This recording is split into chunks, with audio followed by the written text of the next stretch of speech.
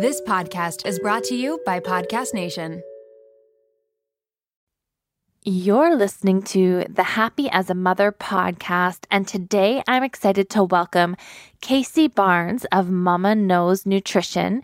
Kacie is a registered dietitian nutritionist with a master's of clinical nutrition, and she has specialized her practice in working with toddlers. So she is the biggest toddler dietitian I've seen on Instagram. She is busy, working hard, providing all kinds of resources for you guys there. And she just drops all kinds of wisdom and knowledge on us today. Really, really practical tips about struggles at mealtime, getting toddlers to sit in their chairs at the table, trying new foods, picky eaters, what we're in control of when it comes to having our children eat and what we're not in control of, and what our role is and what it isn't. So many valuable tidbits of knowledge in this interview, and I can't wait for you guys to hear and listen. First, before we jump in, I just want to read a review from iTunes because you guys have been showing me so much love and support, and this launch has been amazing. I'm so grateful and thankful, and I just want to repay the love by sharing one of these reviews. So this review is from Lauren, and it says, Erica does an incredible job at speaking about the most relatable topics to motherhood and our mental health when you think you are in it alone, and even talks about her own struggles. Her podcasts are a must listen for all moms. Finally, a relatable podcast. I just want to say thank you so much, Lauren, and I thank you guys so much for your support. You guys are the reason that I'm putting in the hard work and showing up here each week, providing you guys with free, valuable resources. So without further ado, let's hear from Kacie.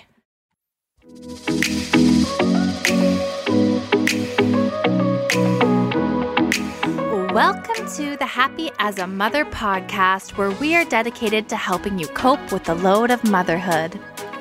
I'm your host and registered psychotherapist, Erica Jossa. Let's work together in letting go of shame and guilt, accepting where we are in our journey, and moving towards becoming the women we want to be. We will hear from experts, learn practical tips, and listen in on honest conversations. Please note that the information shared in this podcast is for educational purposes only and should not replace the advice of your healthcare provider. Okay, let's dive in. Kacie, thank you so much for joining us today. I have been following your Instagram for some time, and I just love all of the information you share and the pictures you share. So thank you so much for joining us. Yeah, I'm so happy to be here. And thank you. I really spend a lot of time on that. So I'm glad that you appreciate it. I hear you. The invisible work that goes into keeping these Instagram accounts running and going. So first off, okay, I have so many questions for you. We're going to get to it, but I really am so curious to know what a toddler dietitian is and how the heck one stumbles into that type of a specialty. I kind of made it up, I guess. There's no official certification that qualifies, you can't apply to become a toddler dietitian, but I am a registered dietitian, and I just kind of focused on this age group because personally, this was the hardest for me. My oldest is almost 5.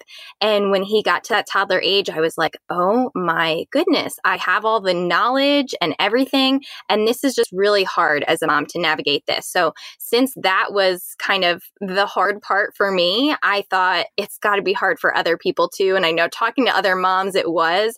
And that's just kind of what made me say, okay, this is where I'm going to focus. And it's such an important developmental time that it just, so much is happening, and I want to be able to help moms set up those healthy habits for life. I have never been so frustrated than at a mealtime with my kids. I'm just going to level with you. I'm a psychotherapist. I know all of the breathing and coping and every kind of strategy I have in the book. I've got 3 kids. I've got 3 boys. They're 4, 2, and 1. So dinner time is interesting, to say the least. And I bet. it's such it's an important conversation. It comes up with clients that I work with all the time in a therapy setting, like these evening routines and these meal times, especially around this age group, like you said. So I love that you've niched down and you are really serving moms with kids in this age group. I appreciate it so much as one of those moms over here, Yes. raising my hand. Absolutely.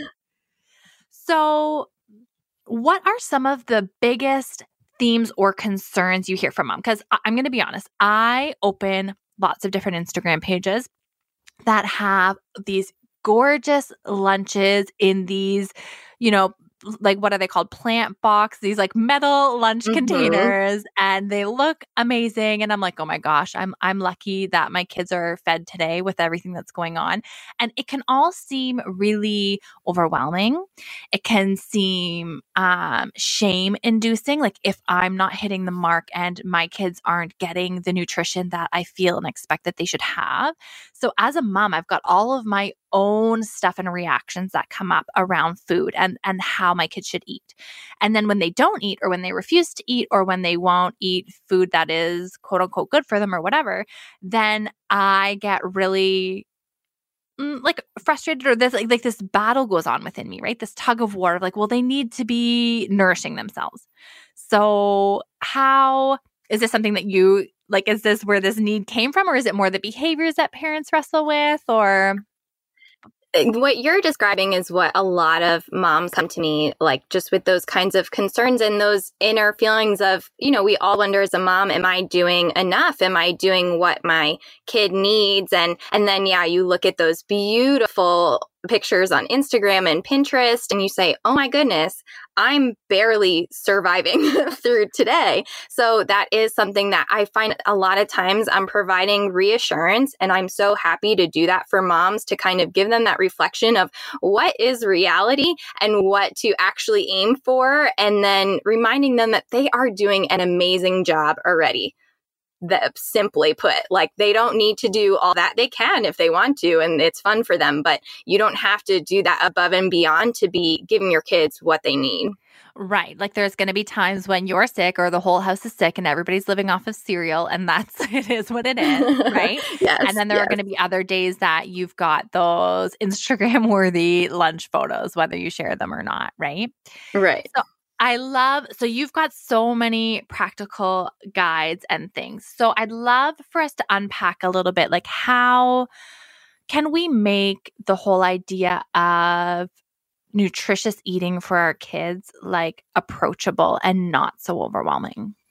I think tuning out the stuff that we hear about what's the best diet, what's the healthiest food, because that stuff is interesting and there's a place for that. But really, at a minimum, if you're thinking about a balanced diet of offering your kids fruits and vegetables every day, and I say offering, not them eating, because we never know what they're actually going to eat, but they're seeing those fruits and vegetables, you're offering different food groups and really just getting variety in, like that's what I care about, making sure that you're serving them foods that you make at home as much as you can, whatever that looks like for you. And really, like, it can stop there. You don't have to be researching like the health benefits of, I heard someone talking about moringa powder today, and I'm like, that's cool. But when you're in the trenches and you've got young kids at home, like just focus on, am I offering them fruits and vegetables and a variety of other foods? And that's good. Yeah. One of the things I love that you teach is like healthy relationship with food. And can you help us like help moms unpack like what that means and how we go about doing that with our kids? Yes, this is so important. And this is what I really strive to help parents to understand, is that it doesn't have to be about eating the healthiest foods all this time. Like I said, your worth and your value and your child's worth and their value do not depend on the foods that you or they eat. And having that healthy relationship with food means that they learn to be in tune with their body's internal cues and honoring those, listening to, have I had enough? Do I need more to eat? I need to nourish myself. And it's also about being flexible, not super rigid around eating, and not obsessing over the nutrition content. Yes, I, as a dietitian, do usually glance at nutrition info, but if it's not perfect, I'm still okay feeding it to my kids sometimes. You want to value the nutrition, but not make it a religion. And there's this really great book called Intuitive Eating. It's by Evelyn Tribole and Elise Resch, I think. I don't know how to pronounce her last name, actually, but they call it like a gentle nutrition. And I love that approach because you're incorporating those basics that I was talking about, but it's not all consuming, and it's not putting any value or worth around the foods that you eat.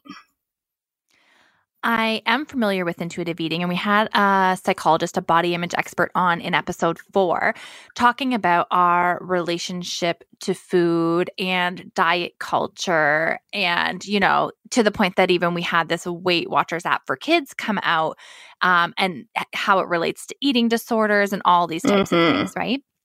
And one of the things that I'm learning in connecting with a few different dietitians, whether it be like with you and kids in this area, or whether it's with women, who are older and struggling with body image, is that it's really hard to separate food and our thoughts and ideas around food from like our worth. Like food, like, it's beyond just food. There's this whole psychology piece behind it, I feel like, when we're talking about intuitive eating. And you had said the shame that comes up, or the worth and your value is not in whether your kid eats vegetables that day or not, And it's it's hard for moms. It's a hard conversation. It is. I put this one post up that was something like, you're still a good mom if your kid doesn't eat kale. And so many moms were like, thank you. Sometimes you just need that snap back to reality of like, oh, wait, what's important? And am I doing what I actually need to be doing? And it's okay if their nutrition isn't perfect. But I think, it can be really hard to avoid putting that pressure on yourself. Yeah. And I grew up eating like Mr. Noodles and cereal all the time.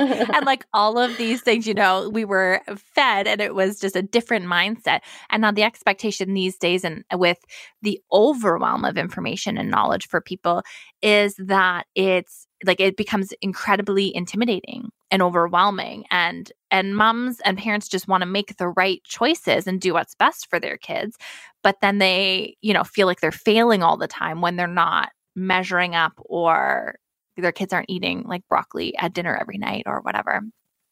Yes. And I hear moms coming to me who are just paralyzed because there is so much information out there, and they've read it all, and they're like, wait, this is saying 2 completely different things. I have no idea what to do.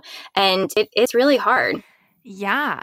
Yeah. And I know that then it becomes a power struggle. And maybe this is something that you've got some tips around, is how to get around this power struggle, because then the parents are like, you have to eat this, and bartering starts happening, or, you'll get a treat, or refusal to eat, or, this, I see it even in my own house sometimes, this power struggle where I'm like, you need to eat your vegetables, and my kids are like, have their own opinions and ideas about it. How do you guide parents through power struggles at mealtime? Yes, this is huge. And the main thing to know, you don't have to remember the name of it, but it's called the division of responsibility in feeding. And this basically sets aside what is your job and your role as a parent, and what is their job and their role as the child. And this even starts with them as a baby. So from birth, you want to keep this in mind. Your job as the parent is to decide what and when the eating occurs, and then they, as the child, decide if and how much to eat. So that having that mindset eliminates so much of that power struggle, because you are realizing that you're not in control of what they put in their mouth. You don't need to be. They need to learn that and have that independence and be able to trust what their body is telling them. So yes, we really sometimes want them to just eat that broccoli so we can feel like we did a good job and we're a good mom. But you are, just by serving them those foods, that's your job. It ends there. That's so interesting. And so I've learned this in working with parents like a while ago, and it was a major shift for me to take that approach. Like I choose when their meal times are, I choose what they eat, but I don't choose how much they eat. I don't force them to eat. And I constantly am like, checking in with them like, well, how full is your tummy? Are you going to have a hungry tummy? And talking about them being in tune with their tummy and their fullness and their body cues and learning that body trust, right? So yes. That like incredibly difficult for me. And sometimes my kids legitimately like choose not to eat. And I'm like, what do you tell people to do in those types of situations? Usually for most kids, it's totally fine. You get every once in a while a kid who's really having trouble gaining weight. But for a majority of kids, it's really normal for them not to always eat at meal times. I mean, even think about your own hunger. It's not exactly the same every single day. And with how much they have going on with their growth and their development, it's just going to change. And so we need to be able to trust them to tune in. And something that usually gives parents a peace of mind is reminding yourself that you are giving them several opportunities throughout the day to eat. If you're sticking to a regular meal routine and snack routine, they're having an opportunity every couple hours. They are not going to starve. And it's totally fine if they don't want to eat at a meal. And the best thing for us to do is to honor that and say, okay, they're not hungry. I need to learn to trust them in that. And worst case scenario, say they skip lunch, for example, and you decide, okay, I need to actually move snack up earlier than normal because I can see that they're very hungry, then you do that. So it's not the end of the world. Even if they skip dinner, they can make it till the next day without eating. Right. Yes. And my kids, like, sometimes they will skip dinner and I'll say, okay, well, if you get hungry before bed, this is the food that you'll return to. Like, I set a boundary, like they can't just refuse food all of the time. Right. And they inevitably do eat their next meal because they're hungry. And I do try to allow them that autonomy to decide when they're full and when they're not full. Sometimes it's just a power struggle and they do return to the food after, but giving them the choice to do that, I feel like often just disengages that whole, like we just bypass that whole power struggle, right? Absolutely. Yes. One of the things that you mentioned is like meal times and schedules. So do you have kind of an ideal or a routine for food throughout the day that you coach parents on? I do. What I really like to avoid is grazing. And it's so easy to fall into that habit, but it's really not great for them because one, they don't ever get a chance to really fill up. So they don't get that hunger that we want them to build up for a meal. And also just for their digestive system, it's really great to have a rest time. So for young children, I like to see them having an opportunity to eat every 2 to 3 hours. So it might look like breakfast when they get up, a mid-morning snack, lunch, mid-afternoon snack, dinner, a optional bedtime snack, depending on how early dinner is. But that's usually the flow. And then as they get a little bit older, you'll usually drop out one of those snacks. But that's the ideal of what I like to see. It does not have to be a rigid schedule of every single day at 12 p.m. is when we have lunch. You know, you can be flexible with your changing schedule, but I do like to see that general routine in place. Right. So that they're not grazing and that when they do sit down for their meal, especially those meals where you're going to introduce new foods and have them try it, they're coming on a hungry tummy where you're less likely to be met with power struggle and refusal, right? Exactly. Yeah. One of the things that you had mentioned is that, like, you know, if they refuse lunch and you bump snack up a little bit earlier and stuff like that, how, like, this is just sort of my own struggle coming up, and I'll be honest with it, is like how the wrestling between disciplining, like, should refusal of food be something that has a consequence? Or is it something that you give them full choice and autonomy over? And I kind of like wrestle with like where the boundary is there. And if kids, I don't know, I'm wrestling with that one. Do you mean like, tell me more what you mean. I don't mean discipline as in like punished, but I mean like, I don't know. For example, the example that I gave about dinner time. Okay, you can choose not to eat, but if you come and ask me for a snack before bed, I'm going to redirect you back to your meal that you didn't touch, for example. Like, to me, that's consequencing them. Like, you're not going to refuse your food at dinner time and then come back around in an hour and say, I want veggie sticks Yes. before bed, right? Or like a snack or like a snackish type of food. I'm going to say, no, like your plate is on the table still and it has your chicken and your whatever. Well, so you're guiding them in knowing what's appropriate. Yeah. They're still learning. They don't understand. I mean, they would probably eat veggie straws for breakfast, lunch, and dinner if we said that was okay. So you don't have to feel guilty about saying, you work really hard as a parent to prepare food for your child. It's a lot of work. And they don't understand that. They don't care. The stuff in the pantry is way cooler than whatever mom makes. But it's but it's still, in my view, it's appropriate to say, this is what I prepared. If you would like it, then you can eat it. If you don't, that's okay too. But we're not going to go get other options. I don't like to waste food. You're not depriving them. Right. And I think that in allowing them to have some control over if they eat or not isn't saying no boundaries. I guess that's what I'm trying to get at. Like, for parents who are trying to understand and implement this at home, giving them control over when and what they eat, like at dinner time at the table, isn't saying, okay, they can decide that I don't want to eat what mom cooks and I can request another meal, for example. Or, it's not giving them full control. So can we kind of break that down a little bit for parents? Because I think that I see parents struggle with that a lot, going from having very rigid boundaries to like taking off all the boundaries and not really knowing how to get to that in between, right?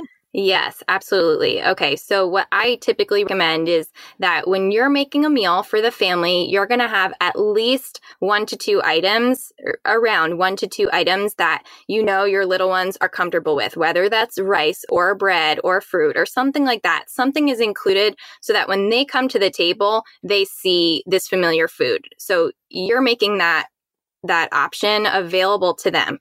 And then you're not going to cook something different if they say they don't want what's out there. You know that you've provided food that you can reasonably expect that they'll eat. So I find that is kind of that middle ground of not like, eat this or starve, It's not like that kind of approach, but it's also not like, sure, what would you like? I'll make you whatever you want. I'll whip up whatever, Totally. So that they've had at least something in their bodies, something that they will gravitate towards and eat, but you've also presented them with a new food that they can try a couple bites of, or maybe just get familiar with and not eat it that first time. But then next time you might have more success with that. Yes, exactly. And we're not getting into a conversation about you need to eat this many bites of this or anything like that. You can explain what the food is if it's something unfamiliar to them, but you're not getting hung up on whether they eat it or not. All right. Interesting. And so I'm sure picky eating is something that you deal with often with moms. So when it comes to how we introduce these new foods and dealing with picky eating, what might be some of the practical approaches?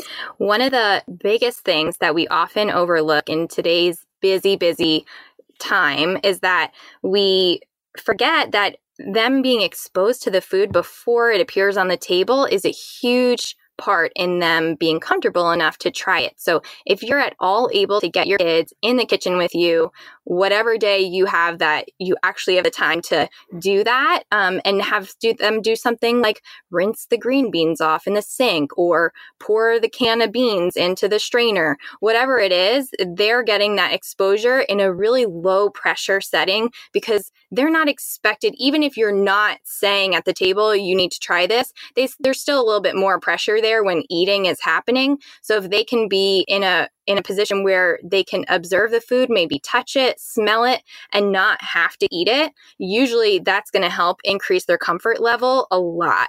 And so that's part of that whole exposure. A lot of people hear like, oh, they have to try something 10 times before they'll eat it or something like that. And I just like, whatever. I don't really believe that there's a set thing, it's just having that regular exposure, serving the foods that you eventually want them to be eating is so key in just having them increase that comfort level.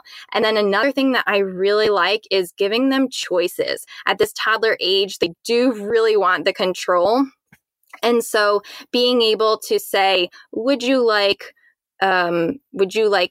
broccoli that's raw and crunchy or steamed and soft? And like, who cares what they choose, but them having that option a lot of times gives them more buy-in and more interest in actually wanting to try.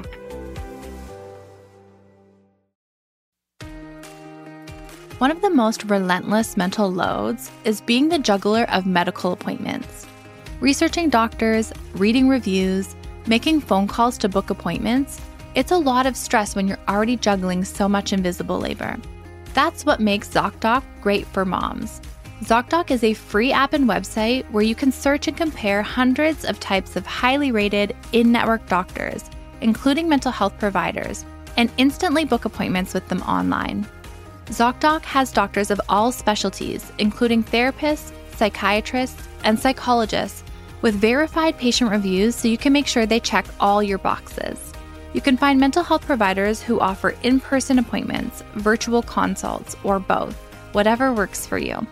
The typical wait time to see a mental health provider booked on ZocDoc is just 4 days. Sometimes you can even book same-day appointments. Make juggling appointments easier with ZocDoc. Go to ZocDoc.com/momwell and download the ZocDoc app for free. Then find and book a top-rated therapist, psychiatrist, or psychologist today. That's ZocDoc.com/momwell. ZocDoc.com/momwell. Mealtime with kids can be stressful, but with Factor's delicious, ready-to-eat meals, it can be a lot easier. Every fresh, never-frozen meal is chef-crafted, dietitian approved, and ready to eat in just 2 minutes. No worrying about ingredients and nutrition, no prep, no mess, and no cooking while wrangling toddlers. Choose from a weekly menu of 35 options, including popular options like Calorie Smart, Keto, Protein Plus, or Vegan and Veggie. Also discover more than 60 add-ons every week, like breakfast, on-the-go lunch, snacks, and beverages to help you stay fueled and feel good all day long. What are you waiting for? Get started today and fuel up for your springtime goals. Factor can even be tailored to your schedule.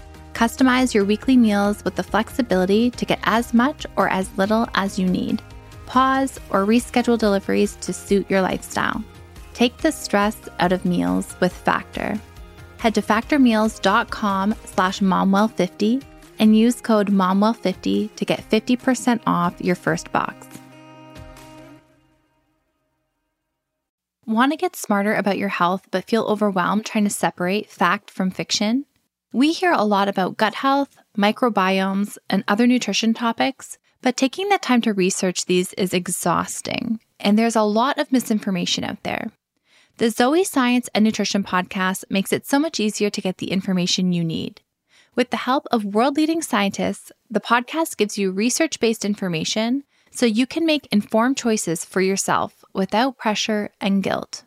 People are loving Zoe Science and Nutrition. Listener Stephanie's Apple review says the Zoe Science and Nutrition podcast is a life-changing, science-based, myth-busting podcast. That's a must-listen for anyone who eats food and wants to understand how it affects their body. With the Zoe Science and Nutrition podcast, you can join Stephanie and millions of others accessing quality information about their health. Find it wherever you listen to podcasts.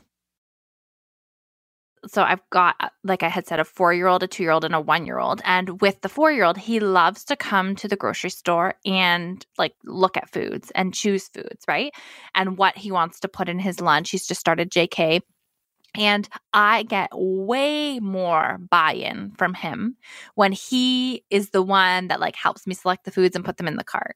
Or if we're talking about a new fruit or a new vegetable and we're looking at it and it's we've never tried this before. I wonder what it tastes like. Is it sweet or is it whatever, and we talk it through a little bit and he's exposed to it, like you said, in the store, super neutral. He's not expected to eat it. He's just kind of there on an adventure, checking things out.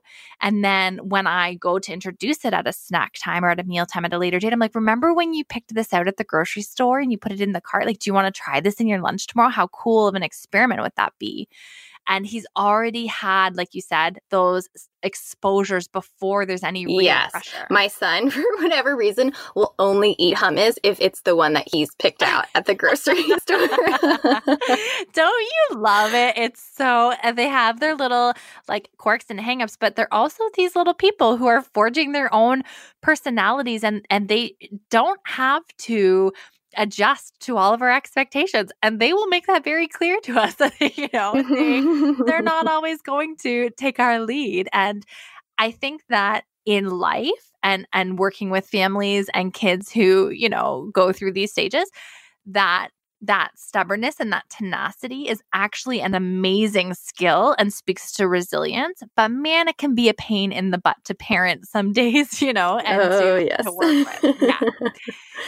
So another major issue, okay, this is like my absolute biggest pet peeve beyond like power struggles and everything, is food throwing. And this happens, I feel like this happens more like younger than preschool age, more like certainly in the toddler age with my kids at least. It starts when they start kind of like feeding themselves to the odd time. Even my 2.5-year-old will like to throw his food. And I tell you, my blood could absolutely boil when that happens, especially, for those moms who have just spent their afternoon or evening preparing a nice meal that took time and effort and thought and meal planning and grocery shopping and all of those things. For a kid to just throw it on the floor is super frustrating. So is that something that moms bring to you much? Do you have any kind of strategies or thoughts around that? Yes, for sure. And oh my goodness, I just have that image in my mind of like my daughter looking me in the eye and picking up her food. Right? Oh, and it's like the defiance. Like, I don't know what part of it that gets me more, whether it's the food on the floor. Everyone's like, oh, just get a dog. The dogs will eat it. I'm like, no, I don't need another thing to take care of. Thank you very much. But I don't know if it's the actual food on the floor or the time that I've spent preparing it or the look of defiance, like you said, that you see in your daughter where they like intentionally know what they're doing. Okay, so there's a couple things that I've seen work with other families. One is doing a no thank you bowl. And for the younger ones, under 1, if they're throwing, they're probably not going to get this. But if you're into that toddler age and they're throwing, you can say, this is your no thank you bowl. Any food that you don't want, you just put it into your no thank you bowl. And sometimes just being able to clear it off their plate and knowing what to do with it is a big help. Some people say, nope, that didn't work. They just threw that too. I say, okay, then we need to focus on, we have to remember they are young. They're still learning what's appropriate. And we often get caught up in the moment of reacting because, there's so much emotion behind it. Where are you like, I made this whole meal and you're just throwing it on the floor. But reminding them before the meal starts, it makes mommy so it makes me so happy when you keep your food on your plate or on your tray, whatever it is.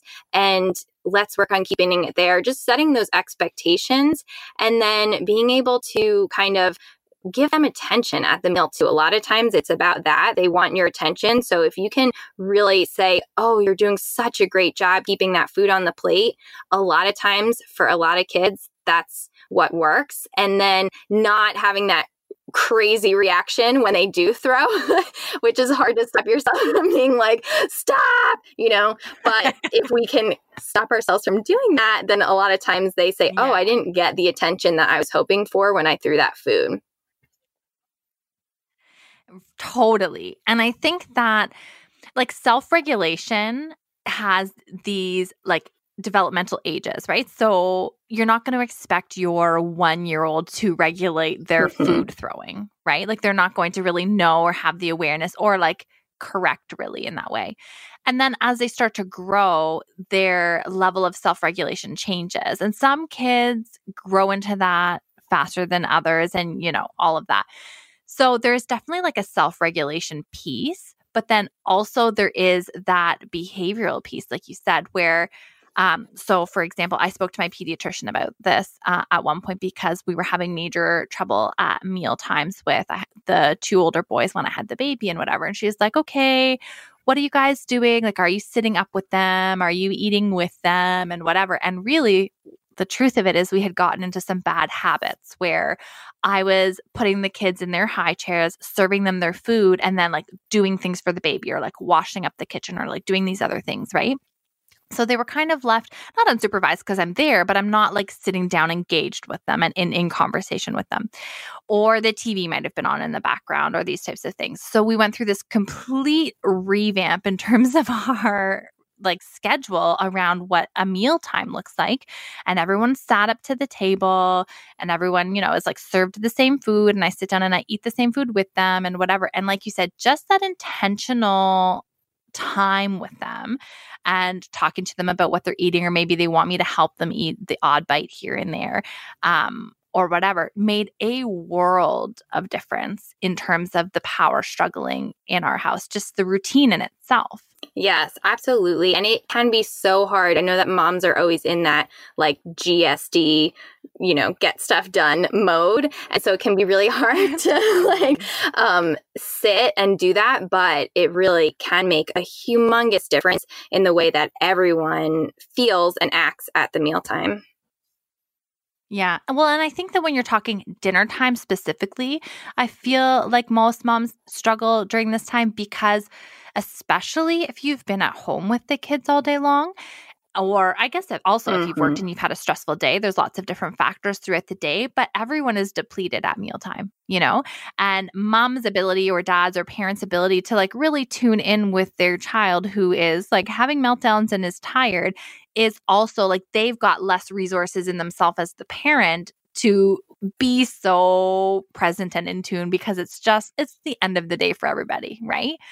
So it takes a lot of conscious effort and it takes some sacrifice as the parent to do that and to like, I know that the dishes aren't going to get done right now. That means I have to do them once the kids go to bed, and that is stinky because I just want to chill. But at the same time, I'm going to avoid that power struggle with them. And it's going to be a much better overall experience for everybody, and even potentially bonding opportunity to hear about their day and tune in with them if I can just, sit down and give them those few minutes.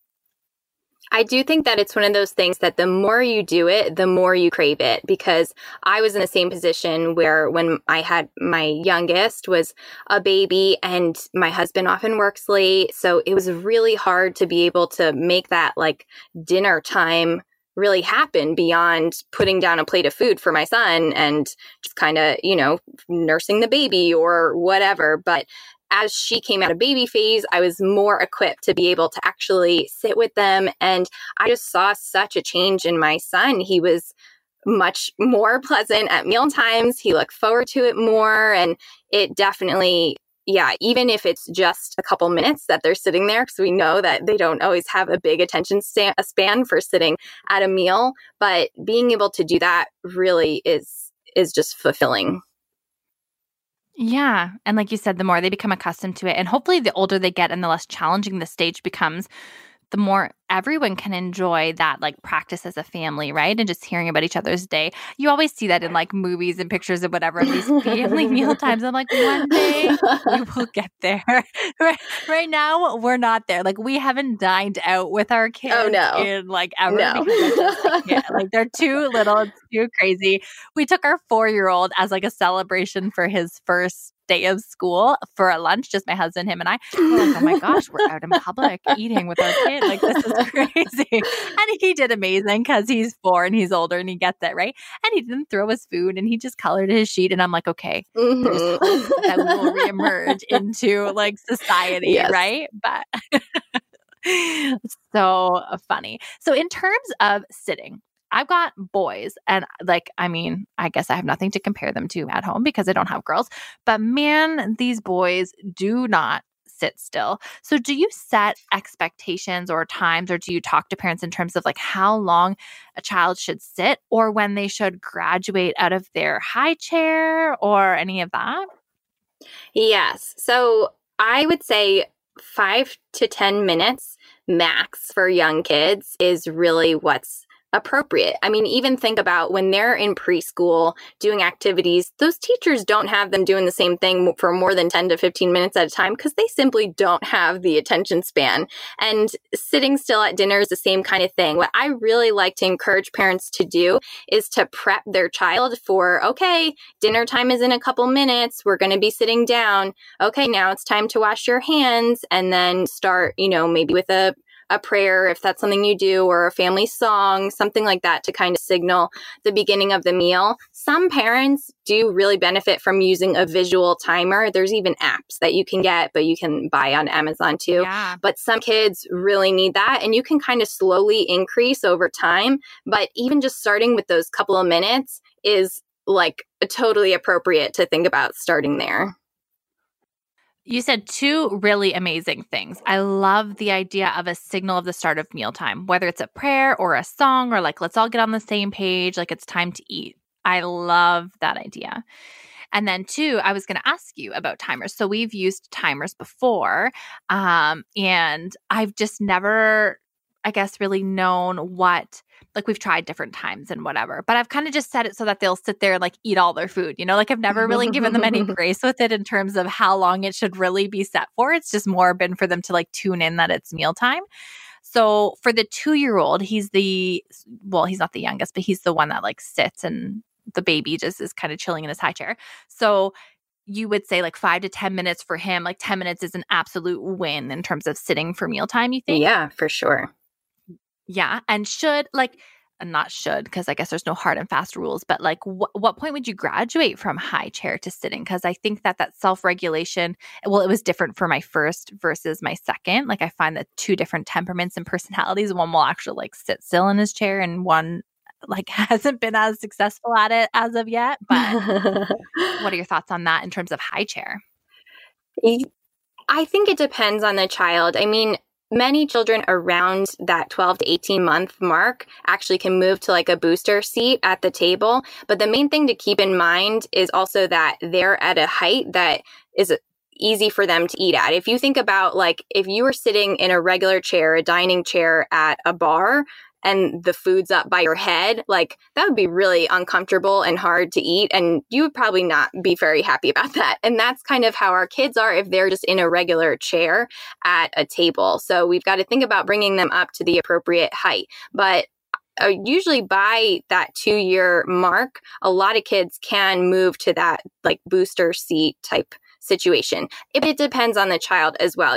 Everyone that age is so different in terms of development, so that you kind of want to go by your kid. I don't have like a hard and fast number on that. For sure. And it sounds like you go for like comfort and having them seated up to like a proper height, and not like booster seat wouldn't be as much for like restraining or like keeping them in a chair, although some of them do have like straps or whatever. Yeah, safety and comfort at the table. Right. Love it.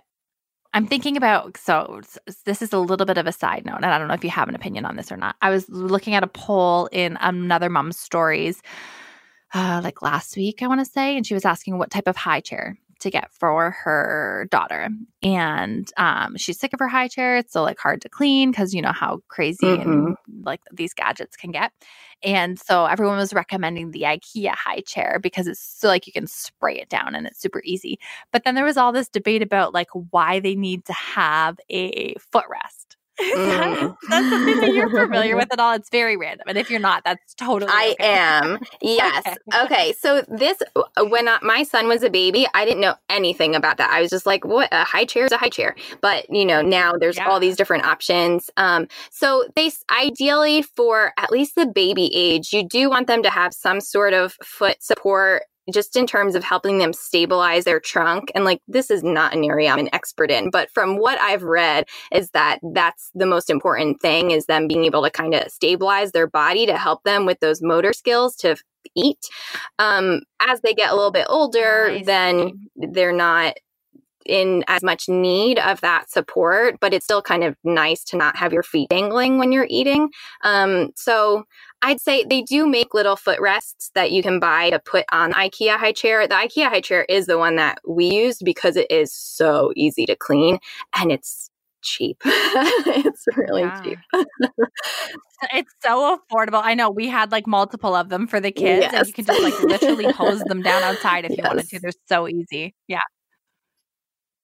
But yeah, I do find with those chairs, so if you are going to put like a young baby, when you start to sit them up 5 and 6 months to like explore and whatever, that they have a really big gap between the tray and themselves in the IKEA chair specifically. So I can see now when you're talking about the footrest, how that could be so beneficial for those younger ages where they're still quite wobbly and not quite coordinated and things, right? That makes sense. Right. They might need like a rolled up towel around them as well when they're younger in that chair to kind of support them a little bit. Ideally, you want them to be able to sit up on their own for short amounts of time when you're ready to feed them, because again, they do much better when they have some sort of stability. Right. Yes.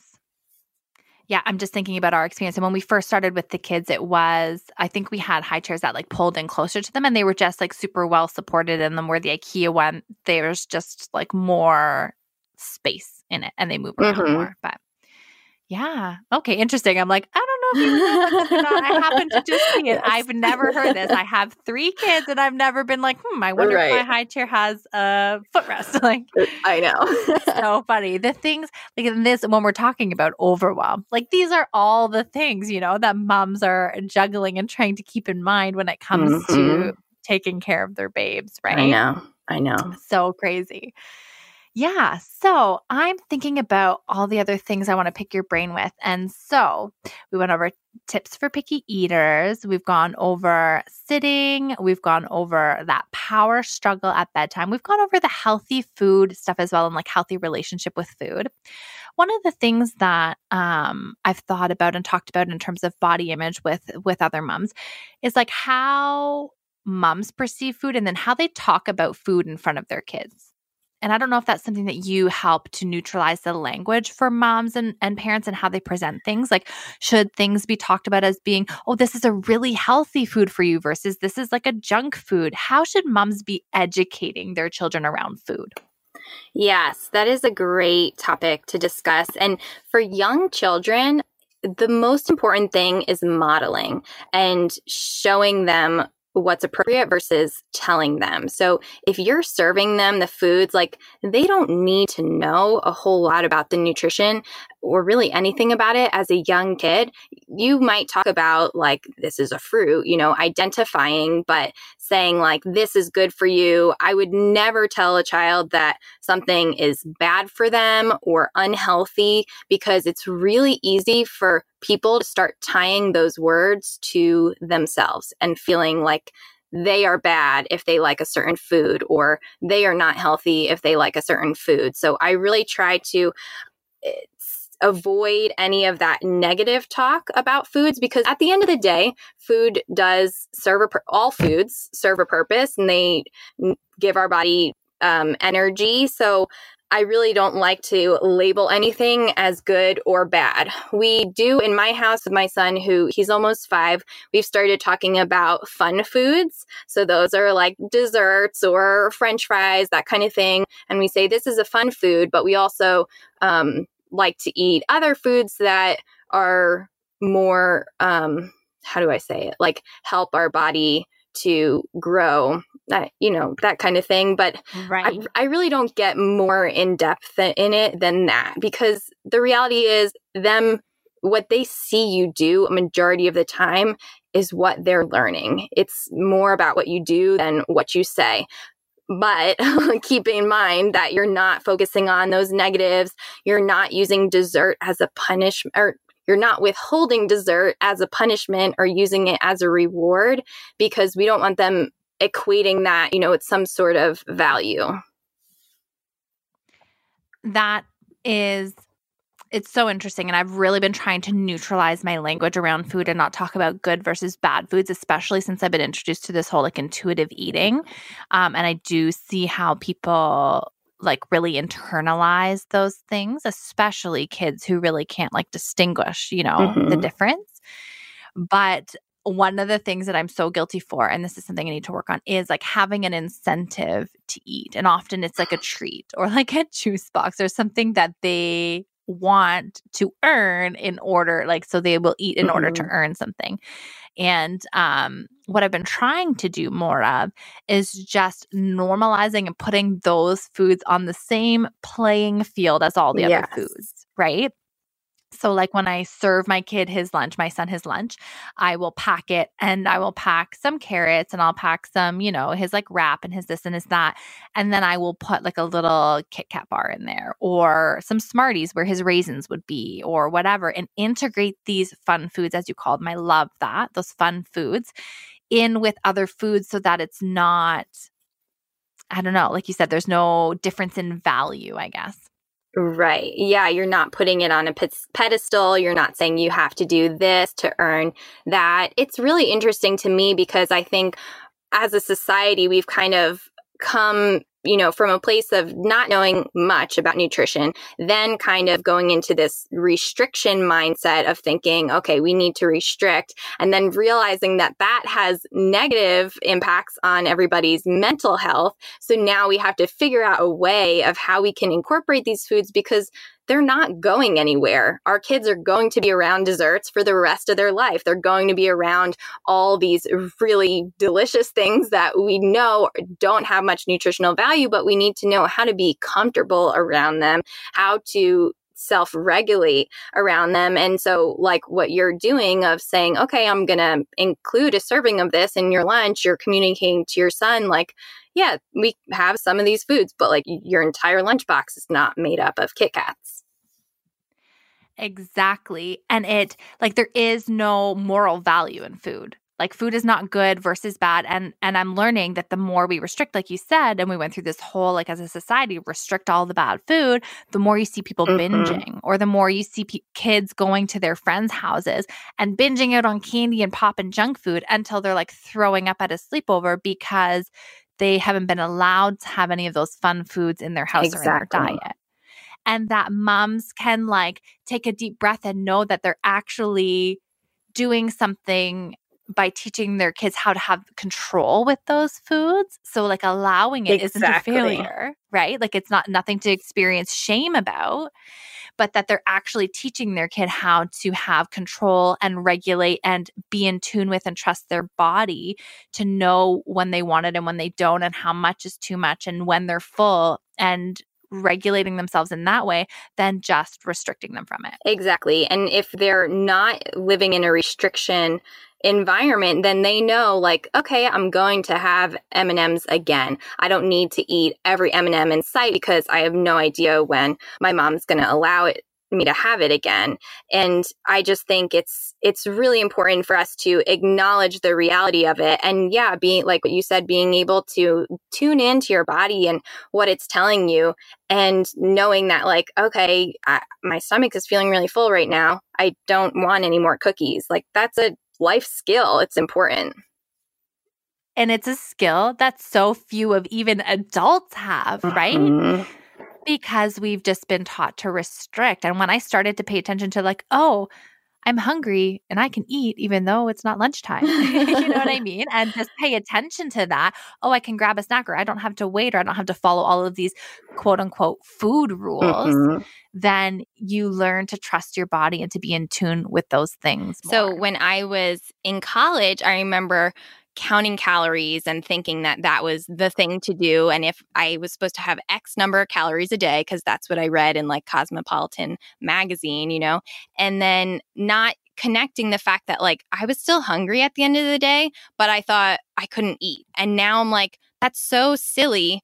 My body's telling me that it was hungry. Clearly I needed food, but because it didn't line up with that outside calorie limit, I thought it wasn't okay. So I just really encourage moms to be able to foster that in their kids, to listen to their bodies. Like that's such a huge thing. Yeah. And if you're hungry, you don't just have to drink water or do these other things, and as like Dr. Morgan from episode 2 would say, like, break your body trust and not listen to your body's cues and what it's trying to communicate with you, but actually just nourish yourself and feed your body if you're hungry, right? And teaching those skills to our kids and being in tune with their fullness and their hunger cues and all of those things. and trying to honor when they're full and not telling them, oh, just finish what's on your plate or those types of things is so valuable as a skill for them to learn and be in control and in tune with their body. Yes, yes, yes. I get questions a lot on portion sizes. And while we can show them, what's a scoop of something so they're not loading up their entire plate at once, more out of courtesy to other people than anything else. But knowing that it's okay if they want more than a portion size. It's so subjective of what a portion size is, and it's okay if they want more. Yeah, I love that. I love all of what you are serving, all the things right now, all of the nuggets that you are delivering to us. It's so valuable and it's going to help so many moms and just put them at ease that, they're doing a lot of the right things.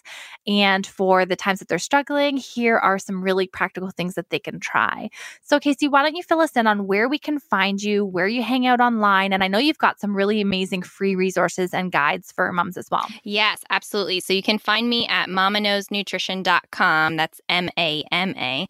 And I'm on Instagram all the time at mamaknows_nutrition. You can access my free guides right from the link in my profile there. I have a picky eater starter guide. I have a guide to get your kids to stay at the table longer. I have a healthy cereal, low sugar cereal guide. All those are free. So take what you'd like. And I would love to connect with you guys on Instagram. I love that. And what I will do is I will link to all of those resources and the things that we've talked about in the interview today. I will put them in the link that is in the description for the show notes so that it can direct everybody to where to find you so they can hang out with you and see all the hard work that you're putting in on Instagram. I love it. And I love following along with you. So thank you, Kacie, so much for taking the time. And I just so appreciate your knowledge in this area. Yeah, this was great.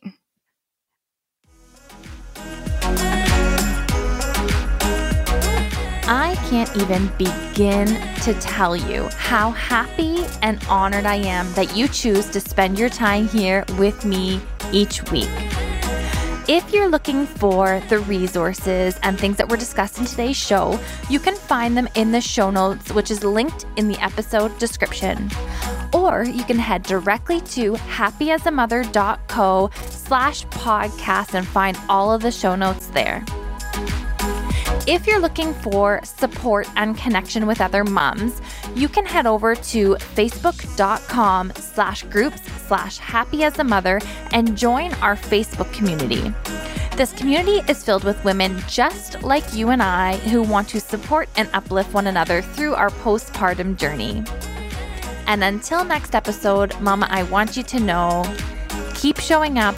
You're doing a great job.